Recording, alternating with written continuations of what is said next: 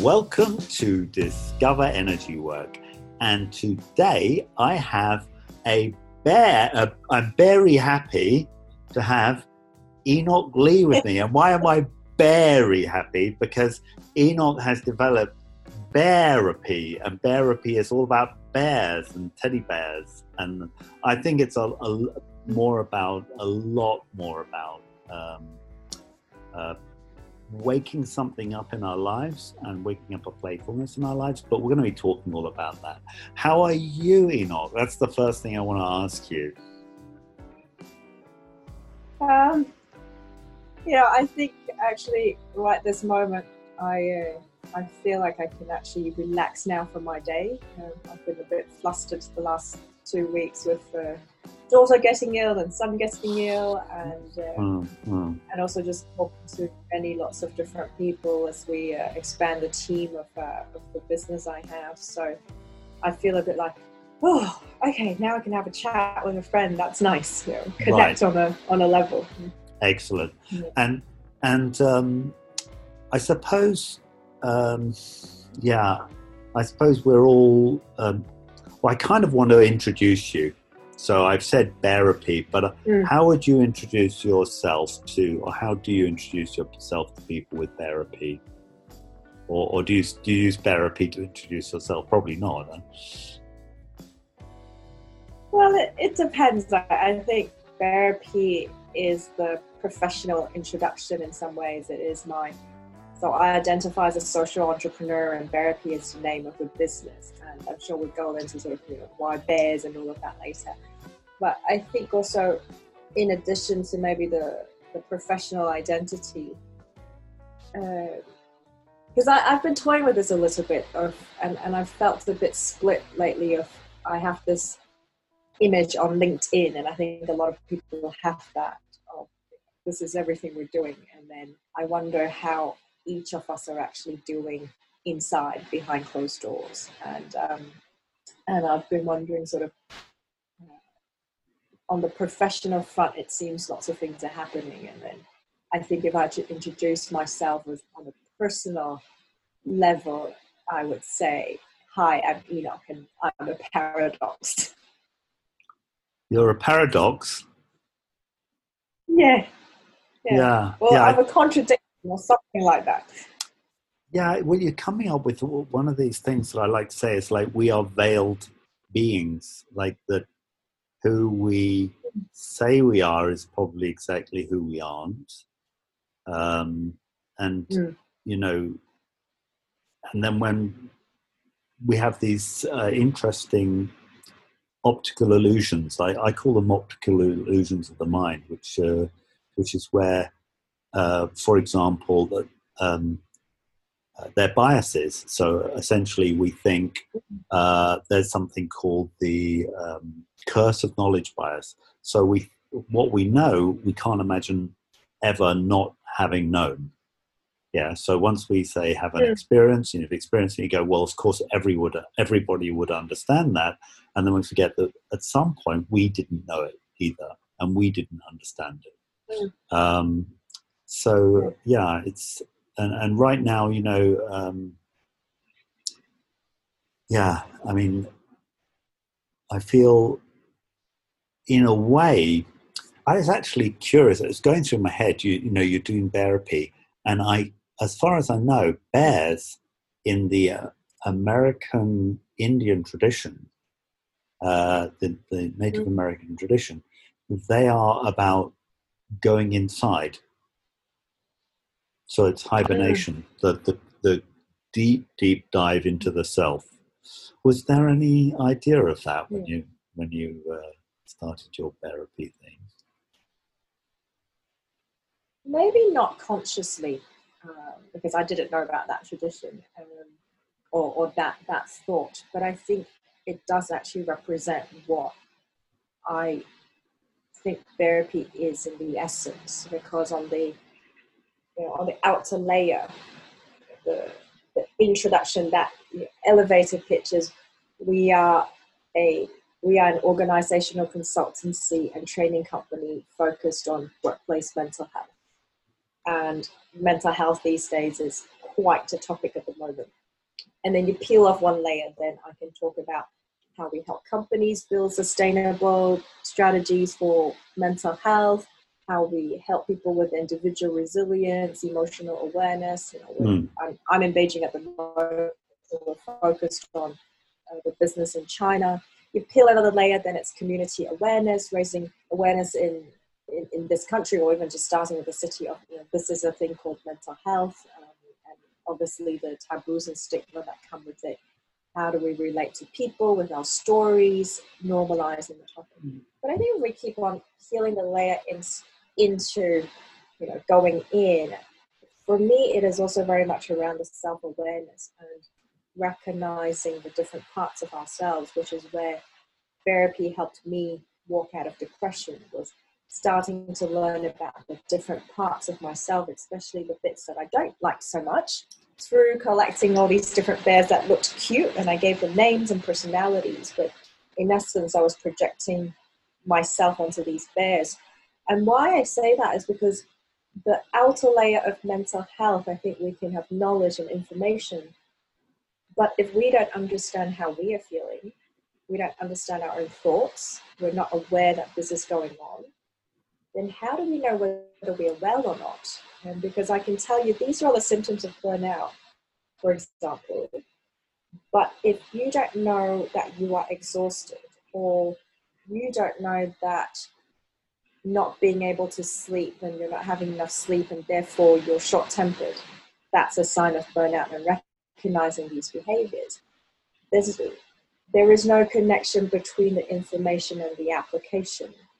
And I think for me, that's the essence of what we're helping people realize is, who am I, where am I, and how does mental health apply to me? And for me, where do I draw the line between this is persistence, and right now I'm just really burned out and exhausted? Where am I fluctuating in my mood? Or when might this be what we clinically call depression and anxiety, and maybe we need support in whatever ways that suits us. Yeah. And so I think why I take to what you said about the native Indian philosophy, that it is about going inside ourselves, and it's not always pleasant, and it's sometimes a bit scary. And I think that's why, with the addition of the playfulness, it helps you also make some of this knowing about ourselves less threatening. Can you talk about how your journey a bit, or is there something you're comfortable to talk about? Like how did you get there? You wrote this book and Stress in the City. Yeah. So I'm happy to talk about it. Like you say, it's all in my book, Stress in the City, Playing My Way Out of Depression. So it's quite public in some ways. But about 10, 11 years ago, I experienced a really serious period of clinical depression. I think there's burnout included in it. And burnout, I think the official definition from the World Health Organization, it includes things like extreme exhaustion, fatigue, unable to concentrate, which overlapped a bit with also the symptoms of depression at that time. Yeah. I also attempted to take my own life a few times in those 2-3 years of painful times. And that sense of despair, powerlessness, hopelessness, helplessness was a sensation that I had never felt before to that extent about a decade ago. So when this happened, I didn't understand what mental health was. And it's only now when I look back, or when I started writing about it, when I started my work, that I started to understand, oh, this is the concept of it, and also how I had contributed to some of the stigma and taboo and biases towards the topic. Because when I was first diagnosed with depression, I felt like I had failed. Like I was a failure, I was weak, I felt like I used to be the trophy daughter, and now I've brought shame to my whole family. I couldn't talk to my managers, my colleagues, that sense of, whoa, what's happened to me? a question of what have I done wrong to merit this, because it felt like everything was going well. The job was going well. I had a cushy job. I had a boyfriend. I was young enough. And so it was really a shock to the system when this happened. Mm.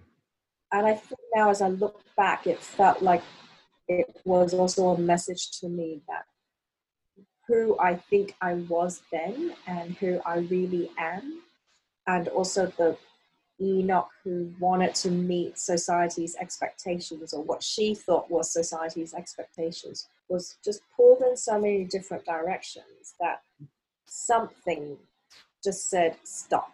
Like, just stop running, stop chasing all these things, and think about it. And I think in some ways the depression was a message to me of just think, just look at yourself and what's going on.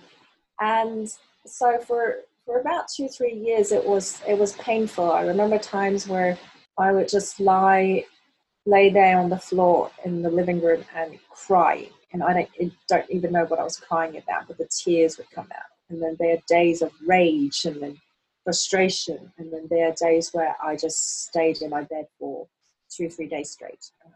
I didn't eat, lost interest in a lot of things. I obviously had to stop going to work, and I also decided in the end to quit my job and just say, look, I need to focus on myself at the moment. Mm. And I think there were lots of times where the thoughts keep ruminating, and so it brings me to a state where cognitively I understand there is light at the end of the tunnel, that this too shall pass.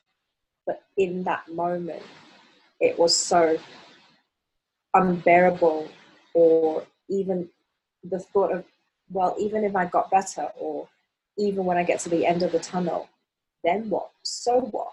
There is no point. And so the meaninglessness of my life and everything I was doing, my being, the world, everything, also brought me a few times to saying, well, I think I've had it enough on this world, and said, this is the end, and I don't want to continue living anymore. Yeah, I mean, obviously, with having a daughter who took her life, I can made a lot of thoughts about it since 4 or 5 years ago, and that. I mean, I went through the depression, and I sometimes think I'm still there. I just don't. I don't know if you have that same feeling. It's like, will I ever really ever be out of this? Is this just like part of who I am? If you know what I mean. Yeah. And I relate to that, because I think having written and thought about it and worked in this space for almost 10 years now, I'm also at a point where I see depression or anxiety, or what we call mental health conditions, in a different light of, is it really a problem to be fixed? I understand the implications of it, but is it not in some ways a state of mind? And can we, instead of trying to treat it, can we also look at it from a perspective of understanding the meaning of it and the message that it brings, and how it and you probably know this more than me, and I'm ashamed to say, as a Chinese person, I don't know enough about our own country's philosophy, but I would say that in some of our philosophy, in our poetry, in our history, or in a lot of Eastern thought, something that we term depression is also considered a fluid state of mind. And it is and it isn't, right? And so I'm also, in a philosophical way, trying to reconcile, how do I make meaning of it? Because I've had depressive episodes over the last 10 years, and actually towards the end of last year, the last 3 months, was probably it was the worst episode I've had since 10 years ago. And I got to a point where I cognitively knew, and I reached out for support to the people that are there for me in my emergency time, to say, look, I'm thinking about killing myself, and I know this is what I'm doing to prepare, and you need to be there and check on me. Yeah. So it got to that extent again where I felt numb. And so I think it keeps coming. And each time it comes, I like to engage with it and just say, look, dear old friend, you're back again. What are you trying to tell me this time? Yeah, it's interesting. You're making me think. They have the 5 transformations in the Chinese. I'm not sure what is it Chinese medicine. They have Jing Qi Shan Shu Wu, and it's like the essence, the energy, the spirit, the emptiness, the oneness. And I wonder if we do get lost in the emptiness, like before we realize, oh, there's a oneness.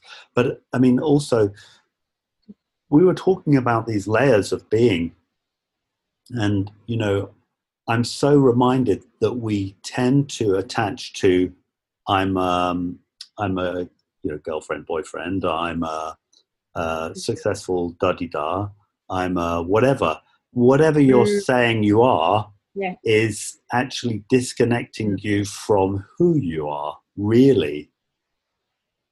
Do you know what I mean? Like you're unable, sometimes that the layers are so, in our mind, they're so inflexible that we feel they're straitjackets and we can't be ourselves in those layers, if that makes sense. Yeah, it makes sense. My experience of it is when we talk about the identities and roles, which, the examples you gave, what it does is that it starts to put boxes somehow in our head of, if I were a mother, this is the kind of mother I need to be or want to be. I do think that identity is part of us, but perhaps what we aren't doing is we're not looking at all of these identities comprehensively and understanding they are all part of us, and we move between them with a complexity that I don't think we completely understand. So I think what you were describing is that splitting off of, I need to now fit in the mold of this identity, and then so who am I, or the holistic me just gets lost in that sort of, oh, I need to now fit into this mold. And then there is still Enoch there. And I think that's where I really had that lesson of actually defragmenting, and why the bears helped me. So one winter day in my depression, Tim, who was my boyfriend then and now my husband, he managed to drag me out into a shopping mall, and I probably hadn't left home for weeks or something, and we passed by a toy shop, and I saw this bear, and in that moment, I think what crossed my mind was, oh, the bear's looking at me and it's smiling, and I smiled back, and Tim's like, wow, I haven't seen her smile in months. I'm going to get this bear. I don't care what magic it does.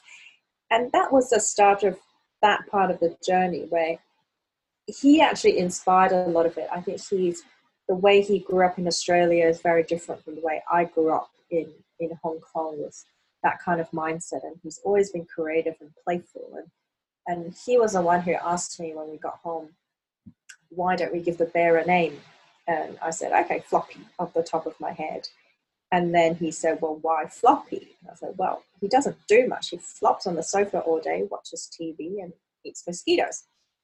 And back then I didn't have that knowledge. Now I have more of that knowledge to understand that was possibly an expression of my unconscious mind and my unconscious feelings of actually that was me, but it was too hard to look at myself. So let me put it onto this cute bear.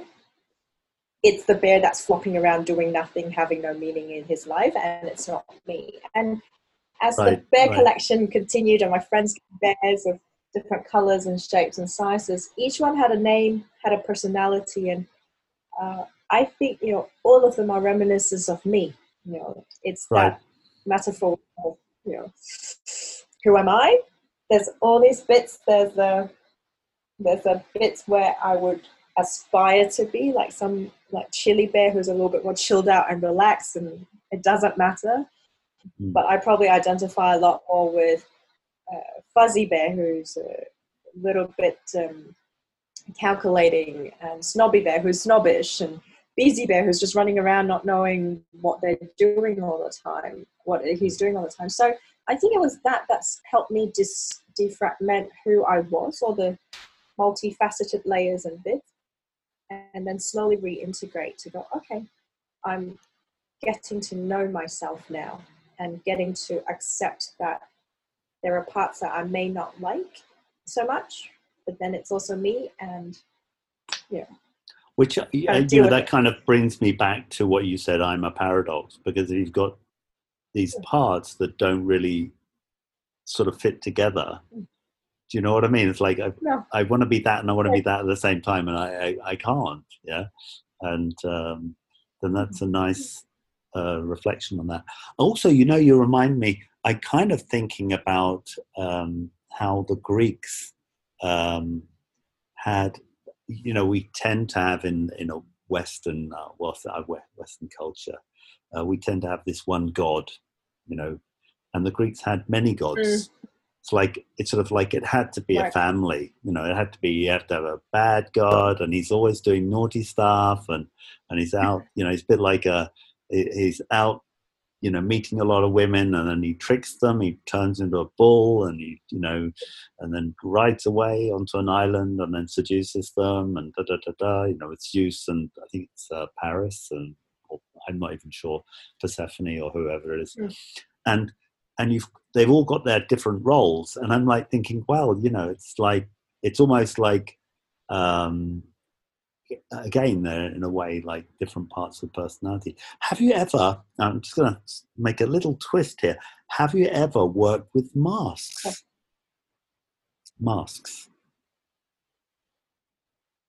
Because I find masks are amazing to sort of be you and then be another you. So you sort of put on you make a mask, which is an alter ego, and then you kind of go, I'm going to now be the mask, and you allow an expression of yourself to come out that doesn't normally come out. I haven't directly, but the concept I have worked with or played with in the workshops and trainings we've done, where people speak through their toys or their objects, and they become that, but because it's a toy or an object, some of them bring stuffed toys, some of them bring like a postcard case, whatnot, it can be anything, and they start to adopt this persona of, if I was this, what kind of a postcard would I be? And because it's their thing, they also have an emotional attachment to it. And what I've seen in doing some of those, I've asked people to talk to each other through their toys as well in a coaching conversation, or like using a coaching technique in order to dig deeper and find out more about how we see mental health, for example. And because there is that play, it's also a little bit silly, a little bit fun. They get it relaxes them, and they start really talking about what they think inside and feel inside, instead of that I need to be strong and happy all the time. And I think taking up that persona also gives them a sense of freedom, because if something came out and they didn't like it, they'd be like, oh, it was the bear, it wasn't me, or it was a postcard, it wasn't me, it was my candle, it wasn't me. And I think in some ways it's helpful, because I'm not trying to get people to see everything deep in one go. I'm trying to create the opportunity for them to have a method of learning about themselves, and specifically tying it in with their mental health. And then as and when they're ready, I think they will continue to dig or reflect. And if they don't want to do it, fine. I think the mind can also only take so much in one go to process and make meaning of things. So, but the masks are a good idea. So maybe you're just giving me an idea to try something next time. And now, because everybody has to wear masks, a different kind of face mask, but at least it hides some part of us, and maybe there's something fun to do with it. Well, there's Rudolf Steiner in his school in Ottersberg in Germany. They have one of the professors is the mask professor, and he teaches people to make the mask, and the making of the mask can be, you can make your your wicked mask, and you can make your, your Yeah. good mask, or you can make a Yeah. mask of somebody else that you had difficulty dealing with, and then you can put it on. I mean, it's a lot of flexibility in masks, and I used to do it when I was teaching some energy work, because people would say I can't do it. So I said, okay, just put on a mask and hide behind it. So I'd have these blank masks, and I'd say, okay, you behind the mask don't think you can do it, but the mask, apparently it's giving the impression that you can. So just say whatever you say and do what I explain to you without worrying. And they had yeah, it was kind of fun. I mean, I did it as a bit of an experiment, but yeah, it's kind of fun. Sure. Yeah. So yeah, I think for a lot of people, it's a lot of this kind of work and thoughts are quite exposing, and if we don't have the habit or the tools to help ourselves, then it actually can feel very self-conscious because we're not used to that kind of raw connection with other people. So for somebody I've seen in workshops where once they relate to me or our trainers' stories of our personal experiences, they suddenly open up. And I've had people pour out their life stories to us because it was almost the first time they have ever had that space where they felt seen and understood enough to talk about how they really feel. And short of it being therapy, because that's where I draw the line in our work, is I'm much more around psychosocial education and awareness. And if somebody really chooses to go to therapy, I would refer them. And I think that's actually some of the major impact of our work. It's people feel that liberty and freedom to say, I can be myself. I can talk about my pain and no one's going to judge me for it. And realizing that perhaps everybody in the room has had some sort of experience, and suddenly I think they see each other in a different light. So for a company, it also builds that sense of connection inside a team because they see each other as people and not just as a colleague. And they start to understand that we all have our fragilities. And so I think that's also the understanding is where a lot of the empathy comes out from, of understanding, okay, I've had my challenges, I have a story. This person across from everyone has their story that we can't read. So can we be a bit more patient with each other when things happen? Yeah, I can confirm that. I did.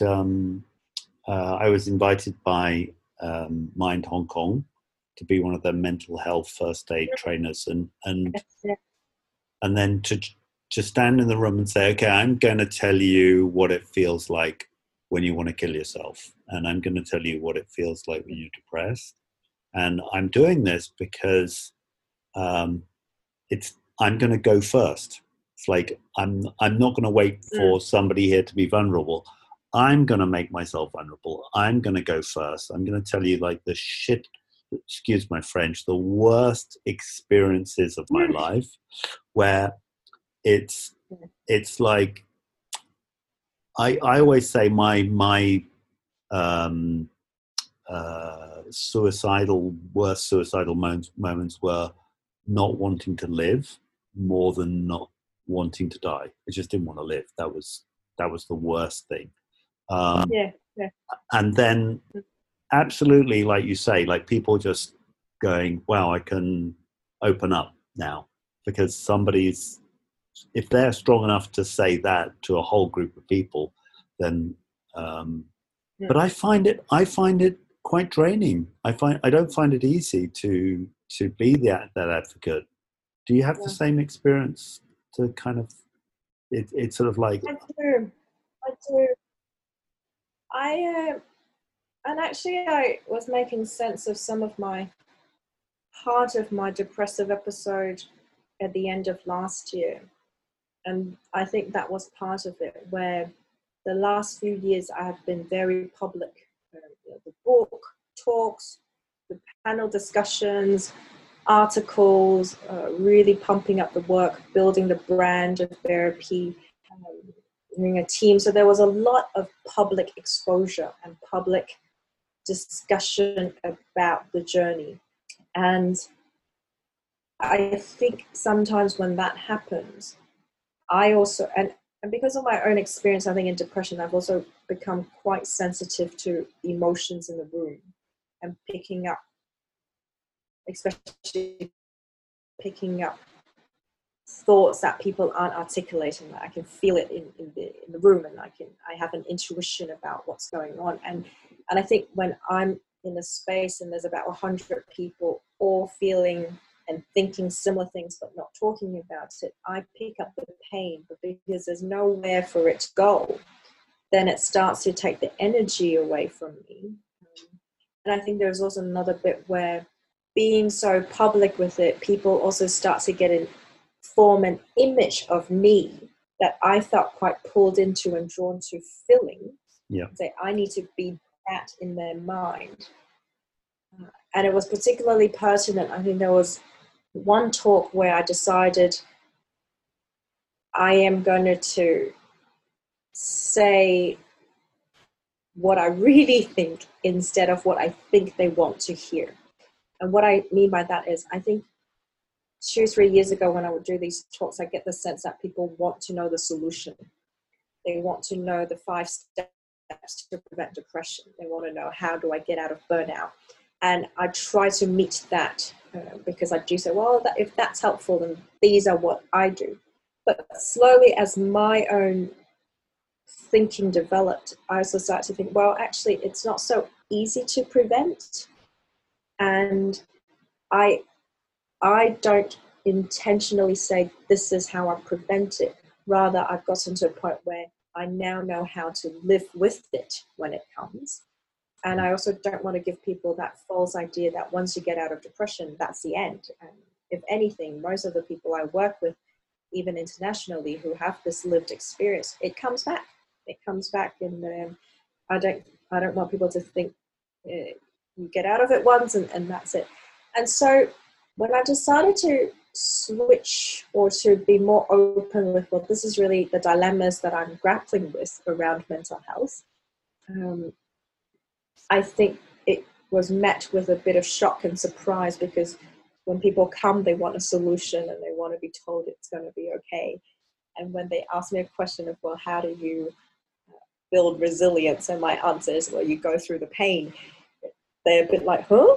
Like that doesn't work. That's not what we want. So I think those public, speaking about it already is draining. There are times when I emotionally go back to that experience to be able to tell that story. So that also, for me, emotionally, it's taxing. And I think it's just when there's too many people around, and even the last week or so, because we've been recruiting new joiners to our team and volunteers, most of them are curious as to why I started this work. So I've been telling my story about maybe 5 or 6 times in the last 2 weeks. And, right. And I do find that sort of helpful for them, but I need a lot of time to recuperate, especially when I find energy in being alone. Yeah, I mean, on that note, you see, I maybe you'll relate to this. When I was low, and I would say, like, okay, my daughter's, recently died and she took her life. People would go down to my level and bring me further down. Do you know what I mean? Like their energy would go, oh no, and I would go, oh God, and they even to the point that people would cry and be inconsolable in front of me, and I'm like, actually, I don't have to comfort them instead. I don't have the energy to comfort you right now. Yeah. Literally somebody crying for 30 minutes and, it's having dinner with them the whole time. They're just in tears. I'm like, okay. Yeah. And so while you want to be genuine, because we have a cognitive dissonance when we are in a way narcissistic, when we put up an image of ourselves which is an image that we want other people to see rather than the true image. Then we have these inner conflicts, and then they're exhausting in themselves. And it even goes with when we're trying to teach mental health, it actually can catch up with us. It's like, that's not fair. That shouldn't be like that, should it? We should feel fantastic. And I think the irony of burning myself out sometimes, trying to help people not to feel burnout. And I do recognize that irony in it. And I think part of it for me, why I feel like it's such a paradox is, or maybe I think the exhaustion comes from in trying to deny our paradoxes, because I think everyone has it. And somehow, somewhere along the way, we have this idea that if we are happy, we can't be sad. But we can be happy and sad at the same time.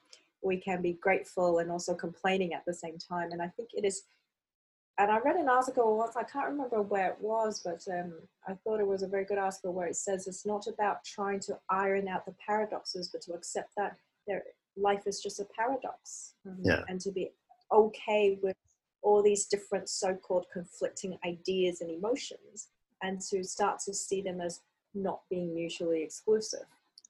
Well, if I ever publish this book, that I talk exactly about that, because I talk about Tai Chi. And Tai Chi, as Tai Chi is the mother of yin and yang. So that means they are one. Yin and yang are one. They are not in conflict in Tai Chi. No, they're not. They're in the mother. You can't not have. So, so I talk a lot about that in my book. And it's not Tai Chi Chuan, it's like this philosophy of Tai Chi. I think it's the same with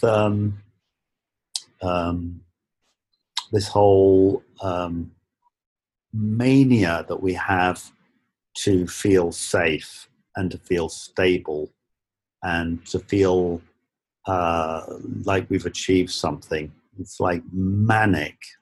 And these are all things which are incredibly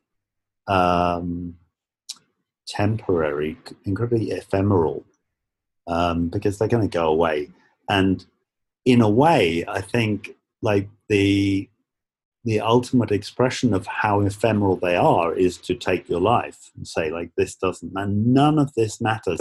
None of this matters.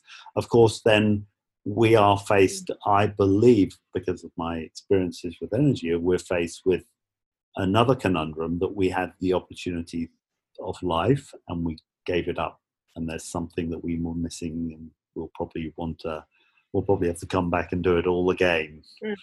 And then that's really kind of like, this was not worth it. This was a bit of a waste of time.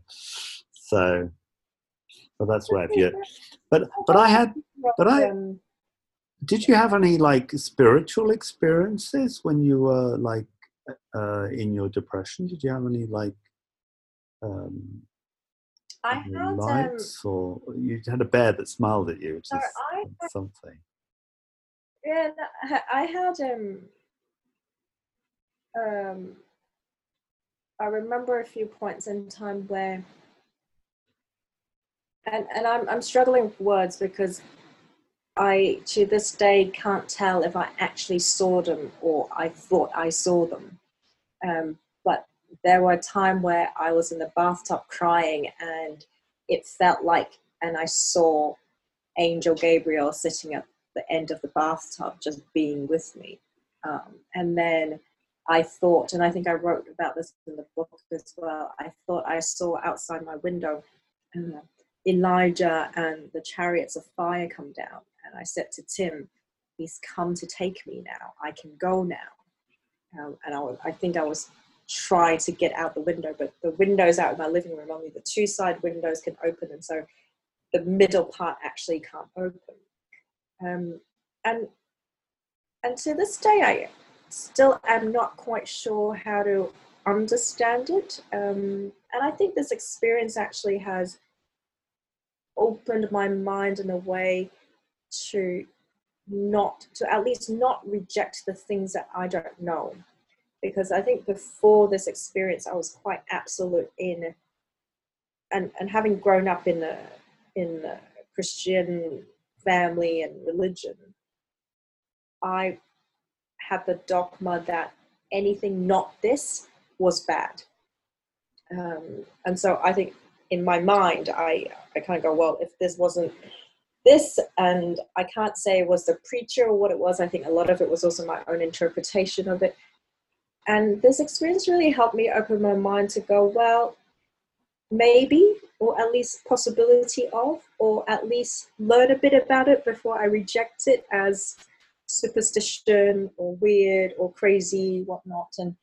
And the last year or so, I've also, because I remember when I was in my depression, one of my friends here in Beijing wanted me to go see a Reiki master. And I had no idea what Reiki was, what chakras were. When she told me, I was like, oh, that's weird. No, thank you. And maybe about 2-3 years ago, I started being more open to these ideas. Partly also some of my friends around me were talking about it. I was less rejecting of it. And I go, okay, this is a curiosity. Can I at least understand it? And so the last year or so, I've also been reading different books on past life regressions. I'm speaking to a friend about soul contracts. I used to think tarot cards and oracle cards were, that old lady in a dark room with a crystal ball, and now I'm like, okay, well, if people are looking at it, at least I can look at it from a curious standpoint and see why and what it does. So I've been looking at all these things which 10 years ago I would have completely, very quickly disregarded as like a conman or somebody making something up and who would be quote unquote stupid enough to believe it. And so when you say spiritual experiences, I think what the experience has brought me is to actually question, what does spirituality mean for me? And religion is but one thing in it. And also I think religion is much more for me now rituals. It doesn't necessarily mean beliefs. So going to church is a ritual, but what I believe of the church, that's something else. And so I don't have an answer. I'm still in that process of understanding.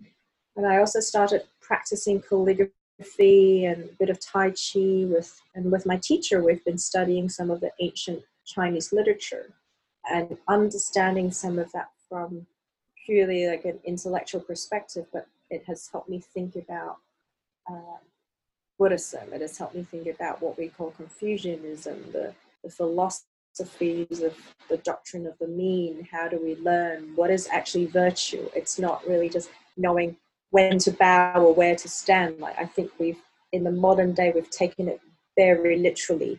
Yeah. Of this is the routine, this is the way to do things, without understanding the meaning behind it. And I think if I understand, my shallow understanding of it is those were examples of what striving for virtue is, but virtue in itself, it's something much deeper than that, of simply knowing where to stand and who gets to eat first at the dining table. Right.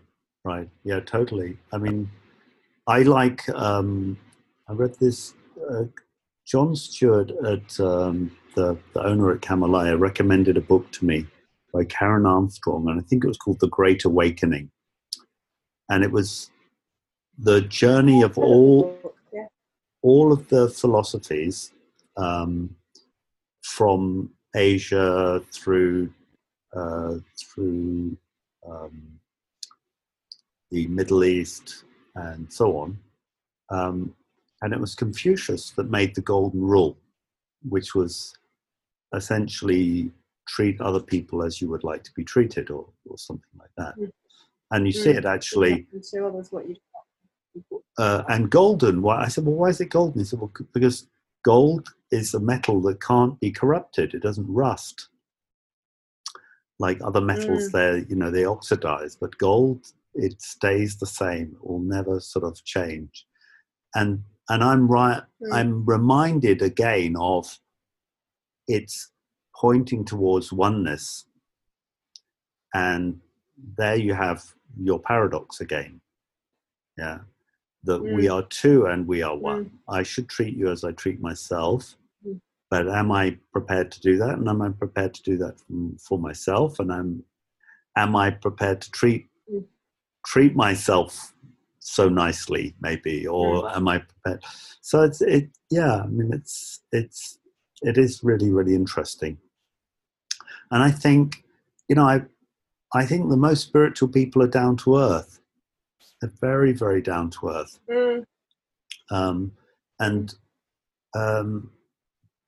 I would say, forgiveness is, I went away from, intellectually away from Christianity because of my interest in Taoism and Kung Fu and everything else. And yet you couldn't express anything more simply than forgive, love one another and forgive each other, because forgiveness is if God forgives you in the Judeo-Christian tradition, he forgives your original sin. You return to paradise, to complete innocence in the Garden of Eden. Everything is one again. Yeah. And so I think it's just like, it's a wonderful, wonderful philosophy. But again, how do we deal with it on a daily life? And I suppose we get our bears out and we But I think, with the spirituality side, part of because it resonated with me what you said of, it wasn't so much wanting to die, but rather not wanting to live. And I think a lot of people don't understand this about people who are suicidal. It's not so much we're seeking death, but we're avoiding life. And is there something in between? And what I've learnt there, and at least my reflection throughout that process was, I don't think we contemplate enough about death, what it means, and what it means to us, each person individually. Like, what is it? Because the easiest way to think about it is physically our heart don't pump anymore. But is it the end? I've no idea. I've not actually died before. I don't know what goes around. Does it come back around? But I think it is also in that fear of death. Like you say, the metaphor of uncertainty is death. It's like the fear of death, our mortality, that all these things will come to an end, that we seem to put too much weight on life, like living and breathing. Because I've never quite understood why people would say to me, you shouldn't die. When I share some of my suicidal thoughts, and when I say, well, why? They would say, well, your friends will miss you, your kids will miss you, people will be sad. And I'm like, well, but that's about them, it's not about me. So is it that I have to stay alive so that they can avoid their grief? And I know it's hurtful to say some of these things, and I know some people would call it selfish, whatnot, but I'm trying to look at it also as trying to help us at least reflect on, why would I hold that point of view? And I think a lot of people don't actually ask themselves that question. And that for me is also the self-awareness of, if I play with bears and people think I'm crazy, then I also go, well, why not? And people don't really think about that either, or they have that judgment of, you're almost 40, you should be playing with bears. And I'm like, well, why not? Or play shouldn't be at work. Why not? And I think it's a lot of us accept so much of the dialogue that just goes round, especially with social media, and accepting it without really thinking, why do I accept it and why do I not accept it? I think even in the whole mental health space, where suicide prevention, and I've been to I think it was a few years ago, where event on either World Mental Health Day or World Health Day, when depression was a theme, and I heard a doctor on stage say, well, the way to prevent suicide is to tell your kids that they shouldn't do so. Like, I don't think that's going to work very well. Or that you tell them it's bad and they should never do that and they should never think of that. And I think that's part of a whole culture of learning, where you just don't think about it, just say it's bad, it's wrong, it will be penalized, without actually explaining why. And I think that actually takes us to a space where, as we grow up, then we grapple and we ask those questions, and then we get super confused because we've actually never really thought about it, or nobody has explained to us why. Yeah, I mean, it was something that I was really contemplating after Emma died, was just, if I do sex education, I get less unwanted pregnancies, I get less sexually transmitted diseases. If I do drug education, I have less people taking drugs, I have less people dying of overdoses and so on. Why would I not do suicide education? Why would I not talk about that? That would seem like, especially with an epidemic of youth suicide, wouldn't it make sense to talk about it? No? But the theory you want to look at is terror management theory by Solomon, some Eastern European name. I can't remember. It's like a very interesting name. I'll look it up. And but it's based on the philosophy of Ernest Becker, Professor Ernest Becker, and it essentially says our reason to live, and this is what Socrates says. It says philosophy is for preparation for death. Our reason for living is all about our fear of death. And when I heard their talk, and I was like, well, that's really interesting, because when you're threatened, or even a society is threatened, and we saw this with certain political campaigns that in the past, the Nazis made everybody terribly afraid of the Jews, and they were a big threat, and then people become very conservative and they become very protective, and they become more likely to become nationalistic. And we currently have a situation where everybody is terrified. And so we have a kind of almost a dangerous situation where people can easily, because of their fear of death, they can easily become very conservative. So. I was reminded, I was at the Hong Kong Mental Health Conference, I think it was 2 years ago, and I was able to do a short talk there, but I remember one of the keynote speakers, and she said, which I tend to agree, that the work around suicide prevention is much more around knowing that when the person at the end decides to end their own lives, that we have done everything that we could to help them understand there are alternatives.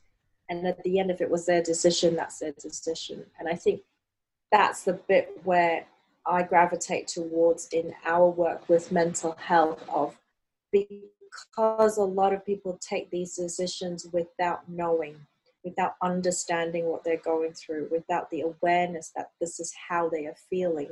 And so with building the awareness, I'm hoping that people can in some ways make more informed decisions. And of course, if we can help them through that time where they change their mind, then all the better.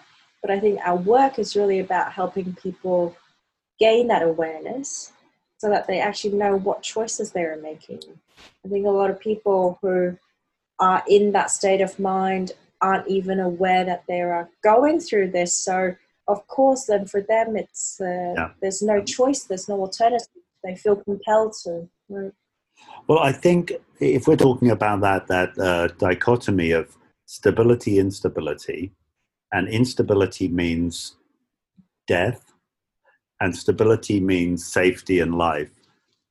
And then they are in such an awful situation that they feel like, well, death means stability. Death is actually symbolizes stability for me now. It's like it's over, it's done. I'm out of here. Yeah. That's when we got the problem. That's when we got the problem. And so our dichotomy is really about living in embracing the instability, and it's the instability. It's like the only thing I can guarantee you in life is things will change. Yeah. Yeah. That's the only stable thing is change. Yeah. So and we don't know what's after. Isn't there a saying? No, we don't. But I thought there's a saying where, and I think I wrote about it on my blog, where I heard this saying the first time in the movie Meet Joe Black, which was such an old movie, but it says, nothing is certain except death and taxes. Right. And even then, I think what I wrote was, even with taxes you can evade, so really the only certainty is death, which, like you say, is a paradox. It's certain that it is the end in some way, but the uncertainty of, well, what is it really? Because nobody really knows. And maybe, I can't say that, because there are people who say that they can see the afterlife, or they've come back from it, or whatnot, and I'm not one to say that's not true or not, but at least in my own understanding. Have you had an out-of-body experience? Not exactly, I don't think. There has been experiences where I did feel like almost as if I had come out of my body, but and it was really interesting, because there was a time where an incident or encounter with a person where in that moment I felt some energy, and I describe it as a very intensive falling in love experience. And it was almost like time stood still and everything stood still, and I could see myself. Like I felt like I was out, and I could look into the situation, and I could see myself in the person. I don't know if that was an out-of-body experience or not, but that was what the sensation felt like. Because in a lot of ways, I think that one of the things we should do to help people with mental health is give them out-of-body experiences, and let them experience leaving the body, going somewhere else, experiencing different realms, and then going, okay, so I'm here for a bit. Yeah. This is not, I mean, whether it's true or not, certainly people that have out-of-body experiences, their whole fear of death or their whole perception of themselves changes. And kind of that's kind of what we're about, is helping people, see that there is something else, which is why I started the Discover Energy Work podcast, was to say, guys, there's so much out there, you just wouldn't believe it. And it's great. It's great that we can explore. I think my time is coming up. I don't know enough about. Yeah. I was just going to say, I don't know enough about out-of-body experience, but at one point a friend of mine and I were thinking about using virtual reality to give people something similar, where people who have not experienced depression and anxiety before, is there a way to engineer that sensation for them to understand what it is like? And I haven't been to see it yet, but from what I understand, there's a hospital in Hong Kong who has started using that as part of their psychosocial education. And I was hoping that this year I'd go and experience it and see it, but of course that's going to be postponed. So it's an engineered experience in some ways. Yeah. Yeah. Well, I know that from the rubber hand experiment. Do you know the rubber hand experiment? No. Oh, okay. So the rubber hand experiment is where you're sitting at a table and they put a rubber hand in front of you, and then they put a blanket over your shoulder, and it covers your arm, and it looks like that rubber hand is your hand. Yeah. And then they put they put a barrier next to your, so there's my hand, and they put a barrier next to your hand. Yeah. And there, next to the rubber hand, and your hand is now like the other side of the barrier. There's the barrier. And then they take a brush and they brush the middle the little finger on the rubber hand and your hand at the same time, but you can't see your hand. You can only see the rubber hand. And you get the feeling that the rubber hand is your hand. And then they do things like they take fire towards it, and hypnotists have done it, and the people are actually feeling the heat. Or they take a hammer and they hit it with a hammer, and the person pulls their arm away, although they cognitively know it's not their hand. Mm-hmm. So in my thesis for psychology, I wrote that I found that there were people doing that with virtual reality, and they were taking people out of their bodies and experiencing themselves out of their bodies. So I said, we don't know that very much in psychology. We really don't even know what the self is. Come on, guys, stop kidding ourselves. I love psychology. It's a baby. It's got so much to learn, but we really don't know much. And what we do know is fascinating. We could talk. I'll look up that rubber hand. Yeah. Oh yes. Well, we could talk for air. I can tell we can talk for hours, but we'll have to push. I have to push stop on my record, and we can continue talking, or we'll come back and talk again. I'm happy to end as well, because I'm also starting to get quite tired, as well. That's cool. Well, thank you so much for coming. I'm sure people will love to hear all the things you've said. I always find I feel the self-consciousness of will they listen to the podcast and then think I'm really weird, and that of course is a self-judgment and that sort of society's expectation of does it gel with my LinkedIn image kind of thing. Yeah. Oh, if they think I'm weird, if I'd had that thought, I hope they think I'm weird. Yeah. It's hardly seems worth it if they don't. Thanks for listening to that. I thought it was a really interesting talk, and certainly a very different one. I want to let you know about a little Discover Energy Work special that I'm doing. I'm attending a class from Michaela Estrati for the InfoVision Seeing Without Eyes. This is an incredible class. I mean, at least the results that are happening worldwide with children, just like riding a bicycle with blindfolds on and walking around, making things, reading books with blindfolds on. So I'm really curious about it, and I wanted to do the class, and Michaela is okay that I attend and do a blog about it. So just giving you my day-to-day feedback of how it feels to be on the class and the process that develops and sort of as it develops. So check into that. It's only on Facebook and YouTube at the moment, but I might make a little compilation of my experiences on the podcast. Okay guys, have a great week. Lots of love. Bye bye.